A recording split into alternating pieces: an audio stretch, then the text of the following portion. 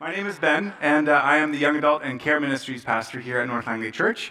We're so glad that you are here with us today, and especially if you are new to our church or maybe even new to Jesus and just kind of checking things out, we're really glad that you are here. As Tiana said, today is Family Sunday, so we have kids in the service. I'm so excited. Kids, can you give me a big wave? Yeah, look at that. Yes, so many kids. I love it. We're excited that you're here. Okay, kids, I have a question for you at the start of this message. Are you ready? Yeah? Okay, this is just for you. Parents, no cheating. Can any of you tell me what this flag represents? There's going to be a picture of a flag up there. Just shout it out. Surrender. Yes, I heard it. Voice back over there. Hopefully that was no cheating from your dad. But yes, surrender. Awesome. You got it. First service needed a few more prompts, but you guys are on it. The white flag symbolizes surrender, right? It signals that you are going to stop fighting. You're laying down your weapons. Now, sometimes we think of surrender as a negative thing, as giving up. Because raising the flag means that you've lost the battle, right? But what if surrender could be a good thing? What if surrender could actually be the very best thing that you could do, the one action that will give you freedom and life?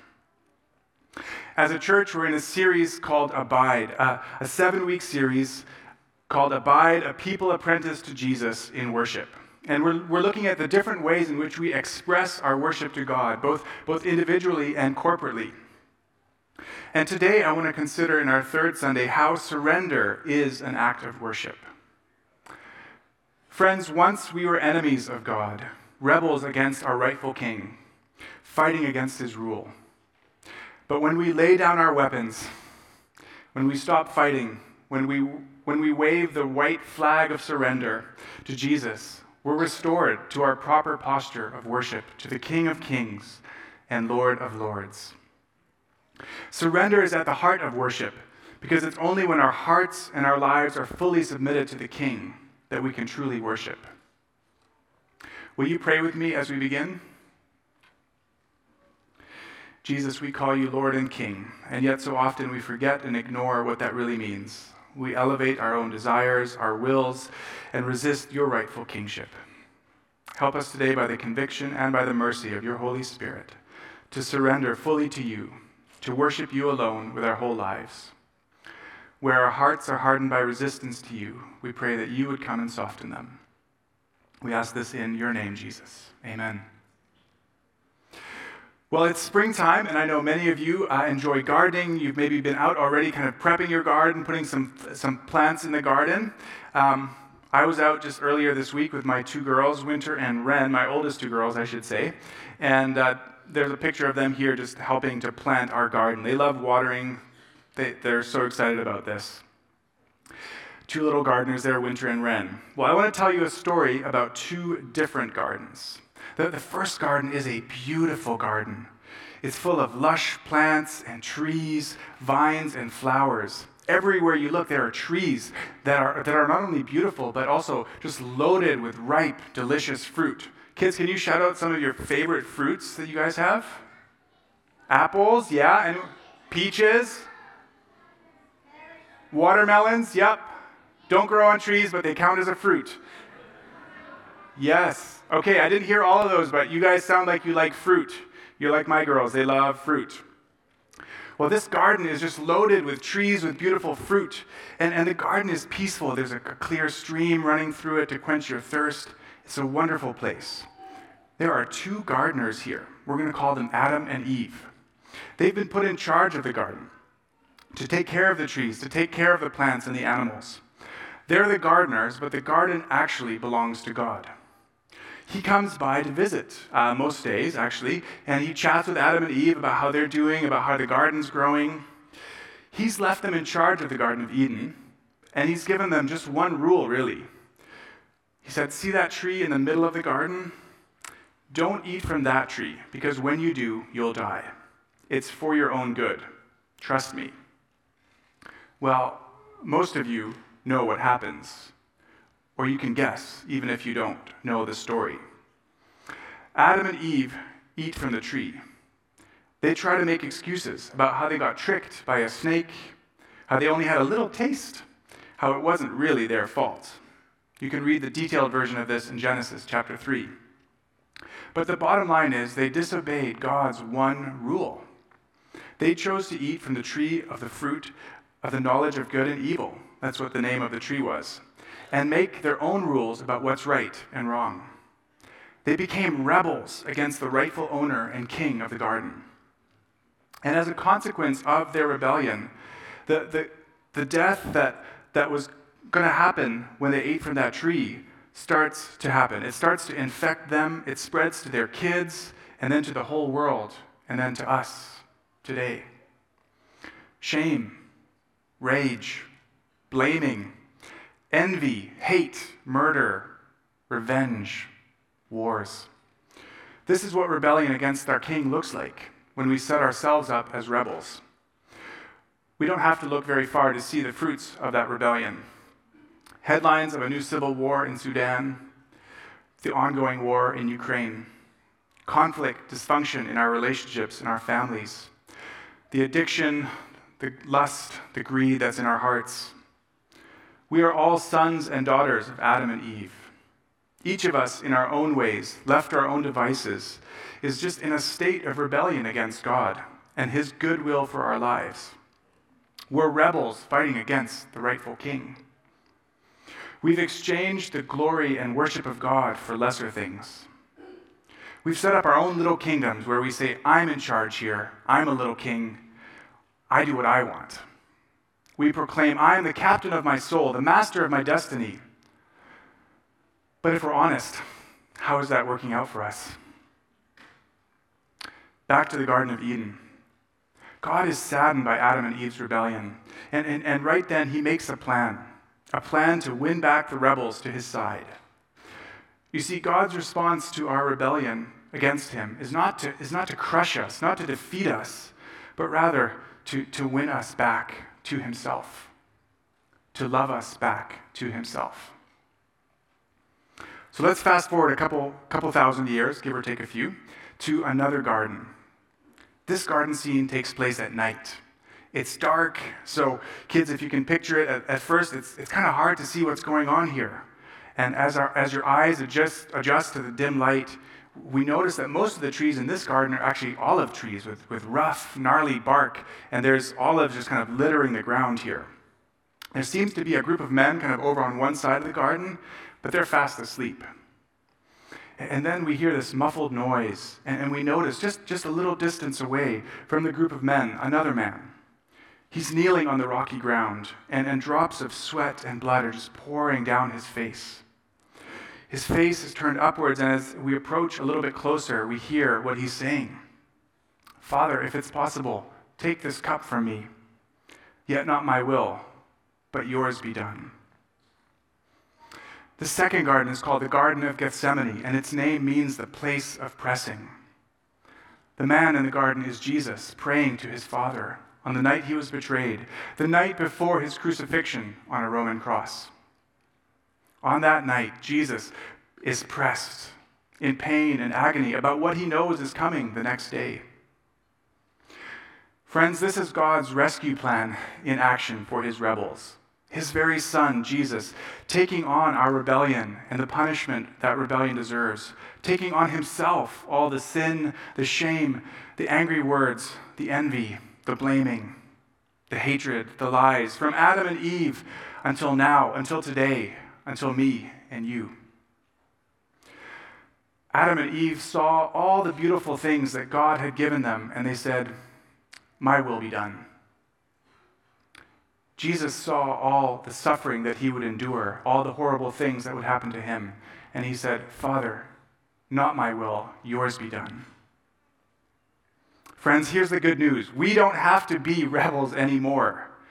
Because Jesus surrendered to the will of his Father, was crucified for our sins, God raised him up again on the third day. Jesus defeated the power of sin and death.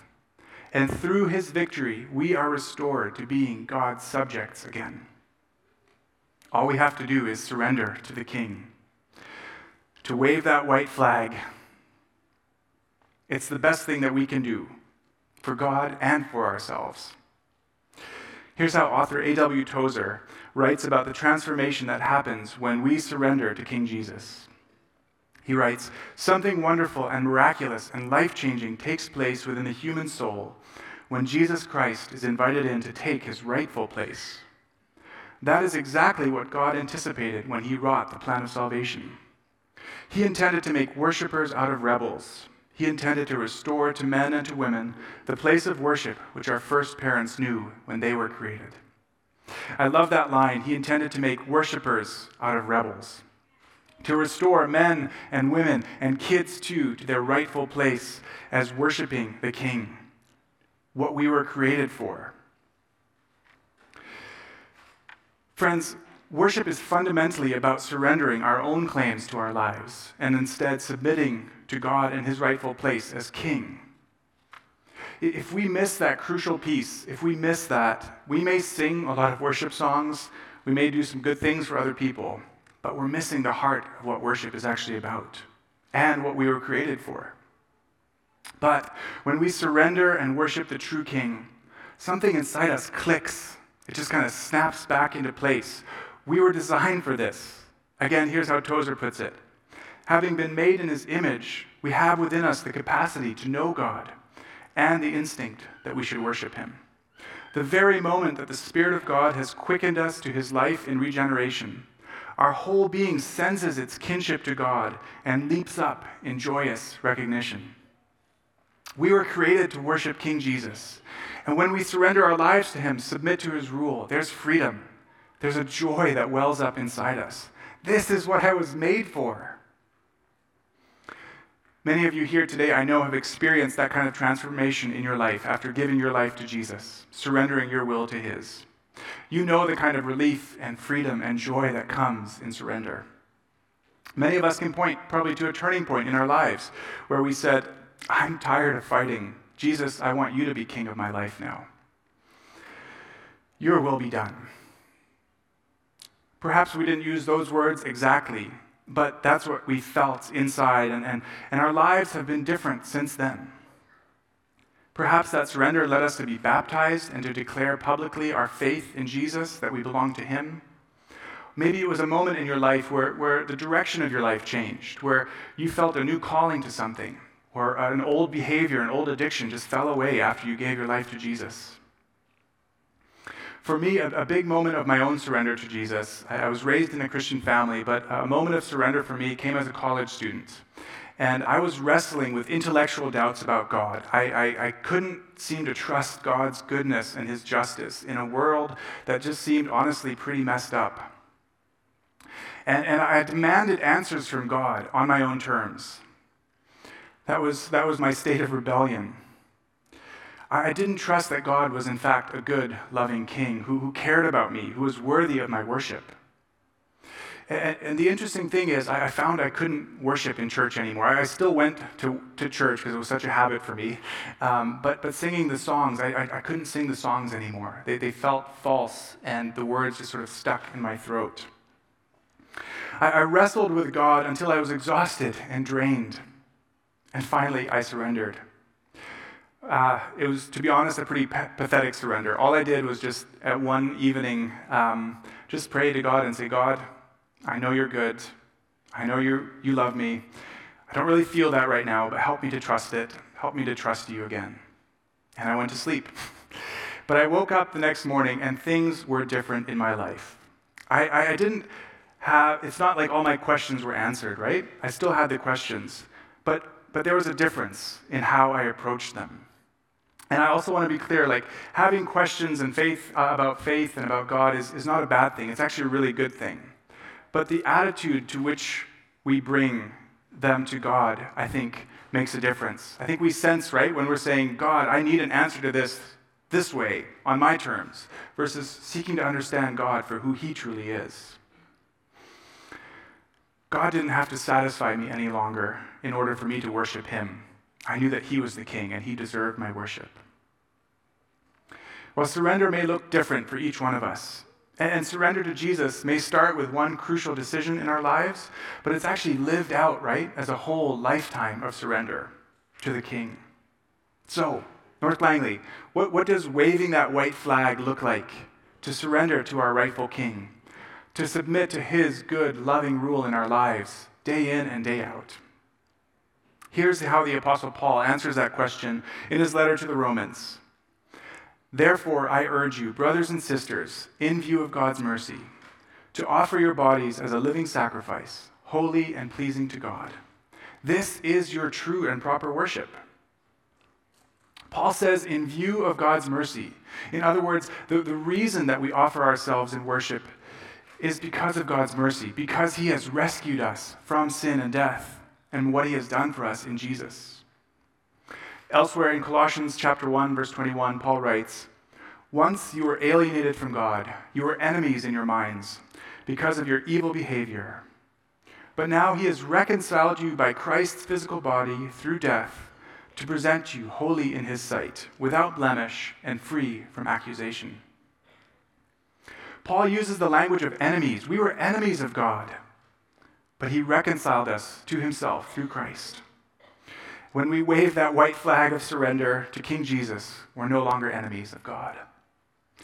Notice what Paul says we are called to offer to God in worship in Romans 12 here. He says, offer your bodies as a living sacrifice. Now that probably strikes us strange on a number of levels, right? First of all, sacrifice. That's not a word that we often use anymore, but a sacrifice in the Bible means to give something to God. Part of the harvest of your fields, it could be a grain or a fruit or a drink offering, and of course animal sacrifices as well, which were either eaten up by the priests and the people or were burned up. There's a cost involved in sacrifice. You're giving something valuable to God. And then secondly, Paul says to offer your bodies. What does that mean? Well, I think Paul is saying offer up all of you. Offer up your whole self, including your body, to God for him to be in charge, not you. Give up your rights, your claims to yourself, your autonomy to God. You are no longer your own, but you belong, body and soul, in life and in death, to God. Some of you may be thinking, okay, wait a minute. I thought Jesus' death on the cross did away with the whole sacrificial system in the Old Testament. Why are we still talking about offering sacrifices? Well, you are right, of course. Jesus was the once and for all sacrifice for our sins, as Hebrews puts it. There's nothing we can add to it. And yet, Jesus' sacrifice on our behalf demands and calls forth a response from us. Here's how Pastor Doug Williams puts it. He says, we as Christians will never be asked to make a sacrifice in order to secure our own salvation. Jesus has done this for us once and for all. But the Christian life will involve some level of sacrificial expression on our part, and this can never really be achieved without surrender. To surrender to King Jesus will involve sacrifice on our part. We owe everything to the King who has rescued us from sin and death by his own death on the cross. Or as the line from the hymn goes, Jesus paid it all to him I owe. Now, Paul goes on in Romans 12 there to say, offering ourselves as a living sacrifice is our true and proper worship, or as some versions have it, our spiritual act of worship. Sacrifice and surrender are our worship to the King, friends. I love how Eugene Peterson paraphrases Romans 12, verse 1 in the Message. Kids, you're going to like this version, I think. So here's what I want you to do, God helping you. Take your everyday, ordinary life, your sleeping, eating, going to work, walking around life, and place it before God as an offering. Embracing what God does for you is the best thing you can do for him. I love that. It's so down to earth, right? North Langley, how do we take our everyday, ordinary lives, our sleeping, eating, going to work, going to school lives, and give them to God? How do we live in a posture of surrender, of worship to the King? What can we offer our King as a living sacrifice? Well, I'm going to suggest 3 ways that we can make this practical and tangible. 3 things that we probably value very highly that we can surrender as sacrifices to the King. Ready for these? Our bodies, our money, and our time. One place to start is literally with our physical bodies. Last week, Pastor Matthew talked about in praise and thanksgiving, our posture can be just to raise our hands. Our hands express our worship to the King. Worshiping God in surrender could be as simple as kneeling in prayer. Now, does kneeling make you holier than someone else, or does it ensure that your prayers get heard by God? Of course not. But kneeling signals very powerfully with your body that you are submitting to the King. It's a posture of surrender. You're expressing with your body the intention of your heart. Some of you may have come from Christian traditions where kneeling was still more common in worship, where you might do that during certain prayers in the service or perhaps when you came forward for communion. In some Christian traditions, like the Eastern Orthodox Church, the posture of submission can be even more extreme, where you actually lie down, face down, you prostrate yourself on the floor as an act of submission and of worship. In the Anglican and Catholic tradition, priests, when they're being ordained, will actually lie flat on the ground with their face down to symbolize their submission to the King and his sovereignty in their lives.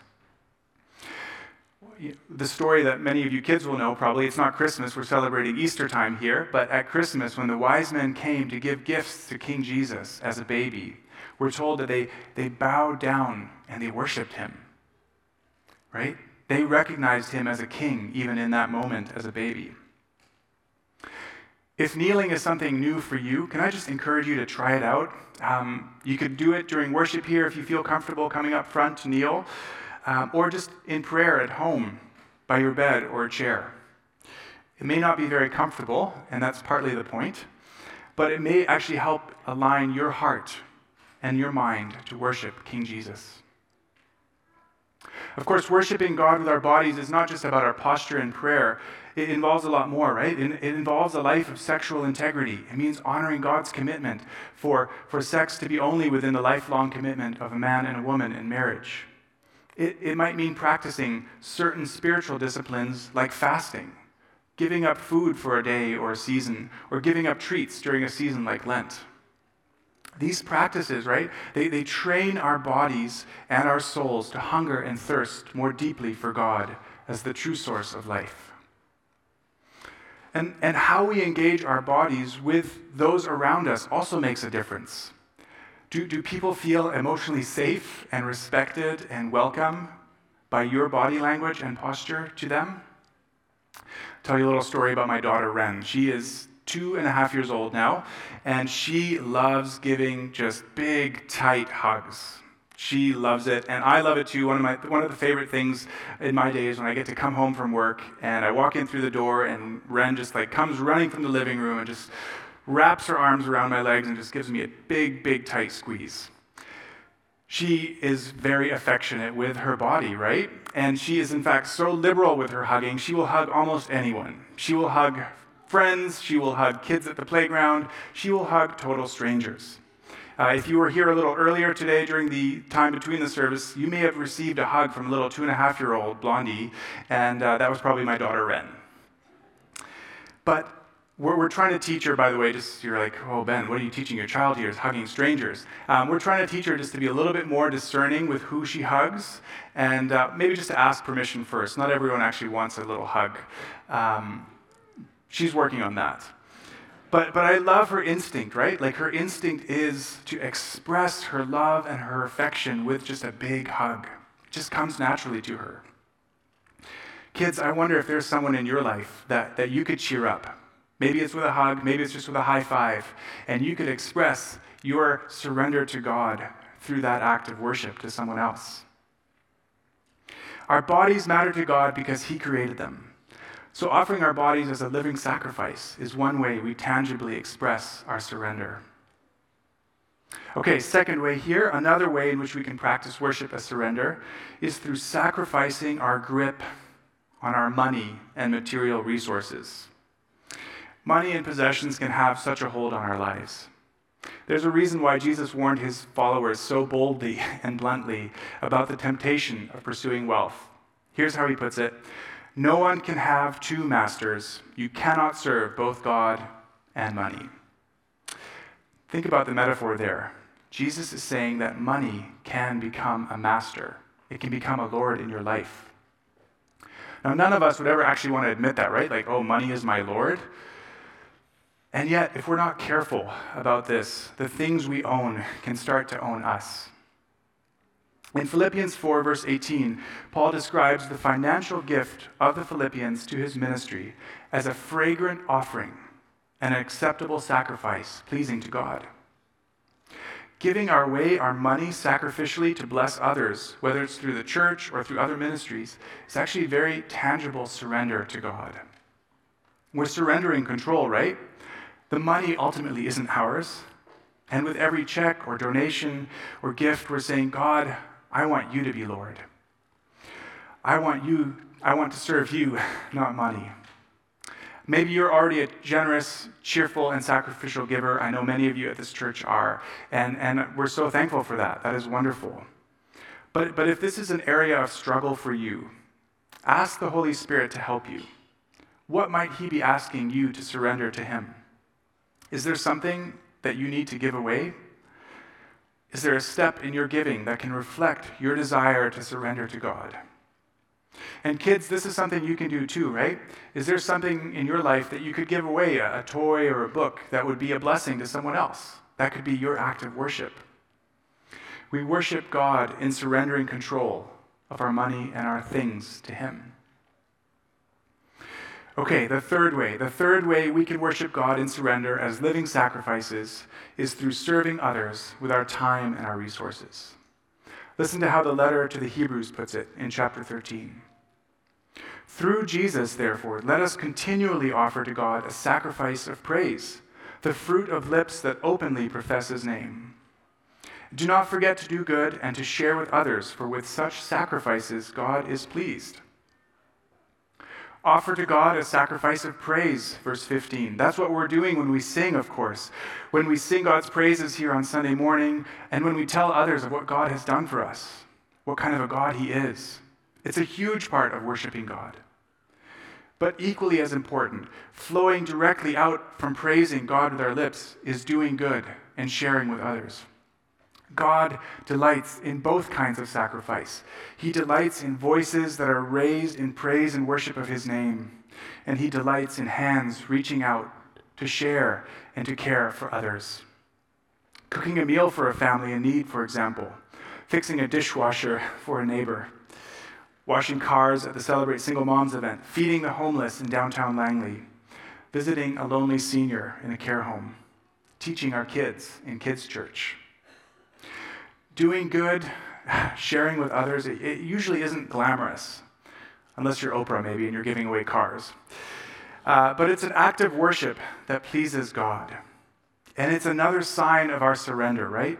Waving that white flag, saying, God, my time, my agenda, my energy, my skills are yours, King Jesus. Your will be done, not mine.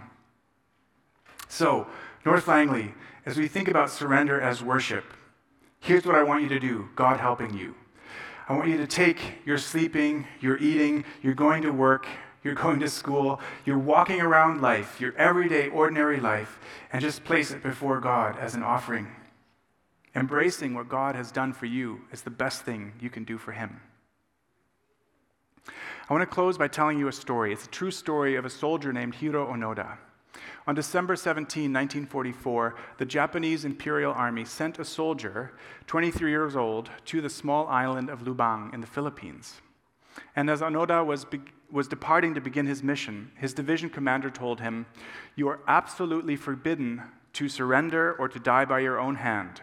It may take 3 years, it may take 5 years, but whatever happens, we'll come back for you." Well, it turns out Onoda was exceptionally good at following orders, and it would be 29 years before he finally laid down his arms and surrendered. In 1945, the war is over, and Onoda and his group received news that it had ended.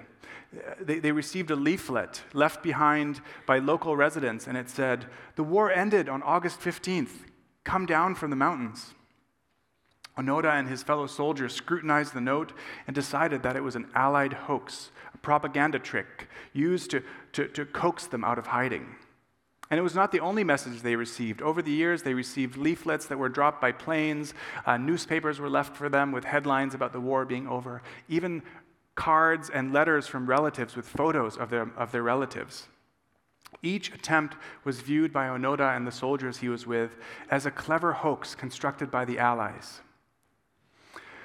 Well, Onoda held on in this one-man war until Major Taniguchi, his former commanding officer, who had long ago retired and become a bookseller back in Japan, read aloud the orders. Japan had lost the war, and all combat activity was to cease immediately. After a moment of quiet anger, Onoda pulled back the bolt on his rifle, unloaded the bullets, took off his pack, and then laid the rifle across it. When the reality of it all sunk in, he wept openly. By 1974, Onoda had spent 29 years of his life hiding in the jungle, fighting a war that had long since been over. Hiro Onoda should have surrendered a long time ago. He had no idea that his country was living in peace. Japan was busy reconstructing after the war. There was no need to fight.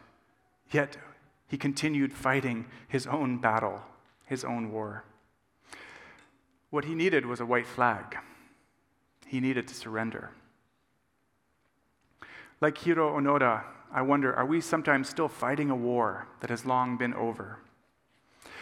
Maybe you haven't surrendered to King Jesus yet, and it's time to admit that the war is over. Maybe you've accepted Jesus as Lord a long time ago, but there's a part of your life that you're still holding on to that you don't want to relinquish control over. Maybe it's your finances. Maybe it's bitterness or anger, rage at a person that you simply can't let go of. Maybe it's a behavior in your life that you know is damaging you and others. Maybe you're like me and it's just a demand that God answer your questions on your terms.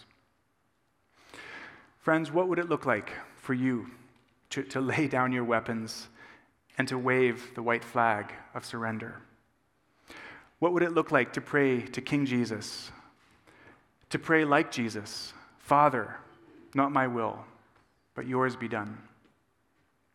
Maybe it's as simple as starting with that prayer, Father, your will be done.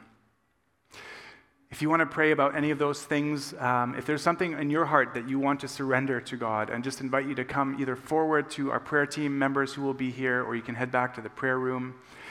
If there's anything that's kind of touched your heart today that you want to surrender to God, or maybe it's just something that you feel burdened with, I invite you to come forward for prayer, and we'd love to pray with you. It doesn't even have to be, maybe you're not quite ready to surrender, but you just want to say, God, help me do that.